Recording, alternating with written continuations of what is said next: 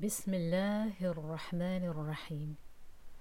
Can you believe that Ramadan is just a couple of weeks away?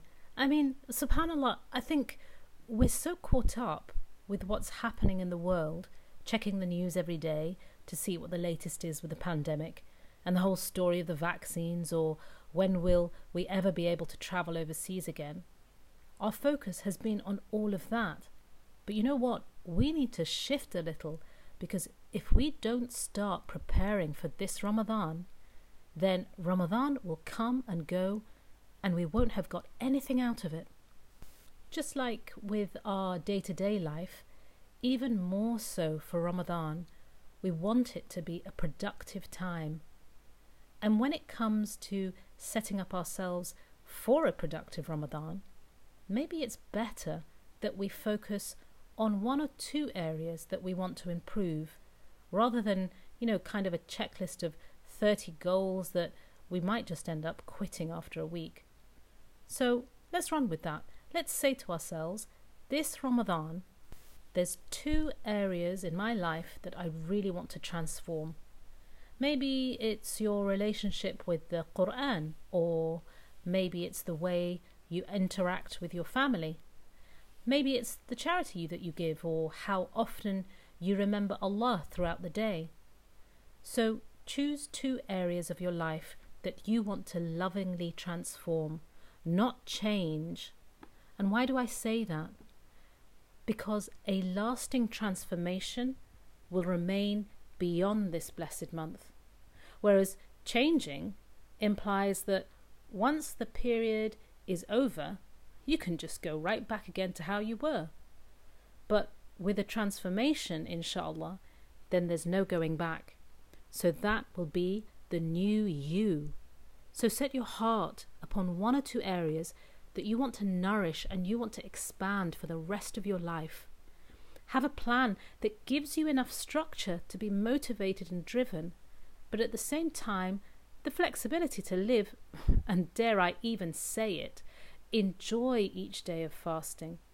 Because you know what? At least at a spiritual level, fasting should energize you. It shouldn't make you feel depleted. So maybe you're a person that likes to have, like the bigger picture, the bigger vision in mind, but maybe the day-to-day freedom to just, you want that flexibility in your day to do what you like. But for others, it might be that structuring out chunks of time throughout the day, or even managing your time by the hour, because some people are more focused in that way. And again, maybe perhaps you're somebody who likes to have your schedule weeks in advance. Have a think, experiment, and find out what works for you. Because I always say this to my kids, every single person learns differently. And it's important that each of us figures out how we learn best, or how we advanced best, or how we progress the best. Now this year, although we're now 1 year on from the start of the pandemic, we're still very much going to have a more limited, socially oriented Ramadan than those of past years. There will still be no going to groups or iftars. There still won't be that same sense of community in the masjids with the gathering of people to pray the Taraweeh prayers. But still, being at home doesn't mean maybe that you have, like hours and hours of time just to yourself. You might not have great chunks of time that you can devote to acts of worship like reading Quran or praying extra prayers. Maybe this Ramadan, all you're going to have is 15 minutes a day to increase your worship and connection to Allah. But if that's all you do have because of all your commitments, then in that 15 minutes, pour your heart and your soul into that time, because quite simply, Ramadan is the month that can change your destiny. And yes, I know it sounds like an excessive, over-the-top kind of thing to say, but really, I mean it.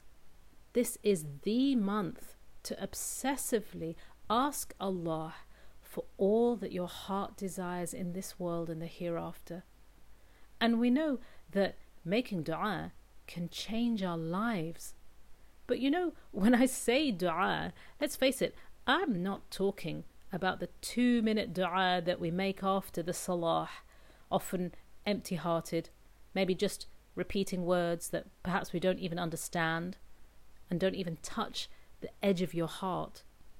So when I say that making dua can change your life, I'm talking about the prayers that come from the very depth of your heart, the prayers that maybe even you're too scared to say out loud, but you do anyway, putting your trust in Allah, because dua is the only time where we are expressing our vulnerability to Allah, and that is what makes it so special. Who else do you allow to see you in your weakest and most desperate moments? Because when you make genuine dua, you present your most vulnerable state to Allah. You express your neediness to Him. And it's an emotional state that you rarely ever show anybody else. And I know that might sound scary to you, but after all, how can you not open up to the one who so perfectly and so lovingly created you? Every ounce of your being is known to Allah. How could you possibly not open your heart and your tears to Him? When you're speaking to Allah, say everything you need to. Open your heart. Don't hold back. Allah is not going to judge you. In fact, He's the only one that truly understands what you're going through. You know, when maybe you share your feelings with other people, they nod their heads in agreement with you when you're expressing yourself to them, but their hearts remain unconvinced. So just know that Allah is not like that. He truly understands what you're going through, so freely tell Him and seek His help.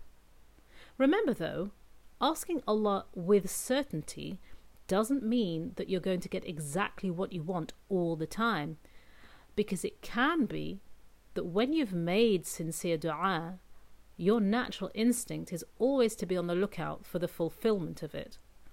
Your natural instinct is to think, when is this dua going to get answered for me? And it can quite naturally happen that when we make a genuine heartfelt dua and we don't see the outcome as quick as we'd like it to be, and let's face it, in this era of broadband, we all want everything right now, then we begin to feel a little disheartened inside. So I'm going to remind myself and all of you of a hadith which should give us some hope.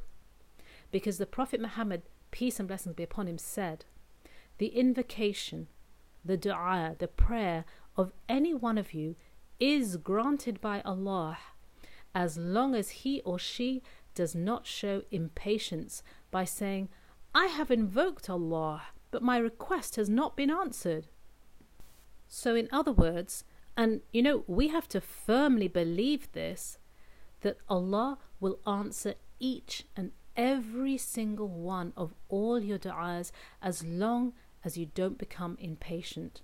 As long as you don't say, oh, I made this du'a yesterday and, you know, I haven't seen the answer of it yet. Or, I've been making this du'a every day for a month and I still don't see the answer in the way I want it.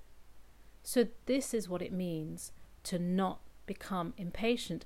Allah will answer your du'a. And again, it might be that the du'a that you've asked for, the thing that you've asked for, it might not be exactly as you imagined it would get answered, because either your du'as are answered in the way you think, or, and I mean this is absolutely amazing, or you'll receive something unimaginably better. So always stay hopeful. The truth is, we don't really have a clue of what Allah is capable of doing. Yes, Allah gives us those beautiful descriptions of Himself, His names, so that we can come closer to understanding who He is. But yet, still with our limited capacity of imagination and of understanding, we truly don't have a clue of how infinite Allah's power and abilities are. Because we know that with dua, you can change even what might actually seem logically impossible. Quite simply, our dua can defy reality.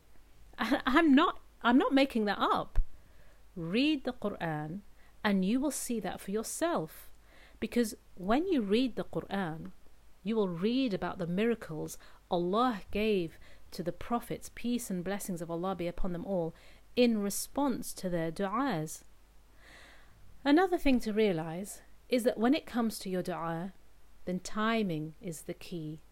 It's like if you have fruit growing on a tree and you pluck it too early, so it's not ripe yet, and when you taste it, it doesn't really have much sweetness. And du'a is just like that. I mean, it's true, of course. Allah can make anything happen in an instant. We all know all He has to say is kun, be, fayakun, and it is.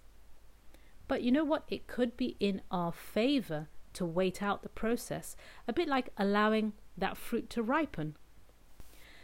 Because you might think that you're ready to have the answer that you're waiting for, but Allah knows that it might take a few more years and a few more lessons in life before you are actually ready. So remember that when the time comes for your dua to be answered, and Allah will answer each and every single one of your good du'as, so when that time comes for your dua to be answered, that timing will be perfect. Because Allah is not only preparing you to receive what you want, but also for it to be the best thing for you and for you to be able to hold on to it. It can be that those overnight successes and rushing into things that don't last very long, for the reason that you don't know how to emotionally, physically, or even spiritually maintain it. So timing is key. We all need time to grow. We need space to flourish. Having everything that you want so quickly and instantly might seem like a really nice idea, but it can mess you up just as quickly as you got it.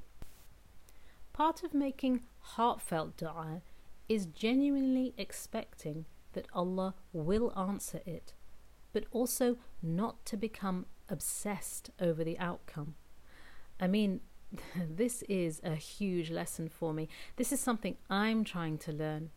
It's a spiritual lesson of learning to let go and hand over my doubt and fears to Allah. The fear of, what if my dua is not accepted? What will happen then? What will I do? So I'm trying hard to replace those doubts with tawakkul, with trust. I'm hoping to try my hardest to trust that Allah will bring it to me, that Allah will put me in the right time and place so that my du'as can come to fruition. Trusting Allah doesn't mean that you're going to get everything that you pray for. Sometimes you will. Sometimes it will take much longer. Sometimes it might take a lifetime. Sometimes you'll get something so much better than you prayed for. Sometimes you might just stop wanting the thing that you're praying for. And sometimes you might not see it in this world. And all of that is okay, because it's a tricky balance of going with the flow of life and working ridiculously hard for your dreams and not getting so attached to the outcome. So how do we take that knowledge and how do we apply it in our lives? The answer to that is drop your constant expectations. Let go of your mind's obsessive need to figure how everything is going to work out. Because you should know that there is a plan that is greater than yours. You don't know the chain of events Allah has planned out for you. Trust that Allah can make a way out for you quicker and easier than you even imagined, when everything in reality tells you otherwise. So have faith in Allah regardless of what you see. Have faith in what you can't see today, tomorrow, but you know what? One day. You've got to believe it before you see it. Because we plan, but Allah is the best of planners. سبحانك اللهم وبحمدك أشهد أن لا إله إلا أنت أستغفرك وأتوب إليك. Glory and praise be to you, O Allah. I bear witness that there is no one worthy of worship except you. I beg of you your forgiveness and repent to you. Ameen.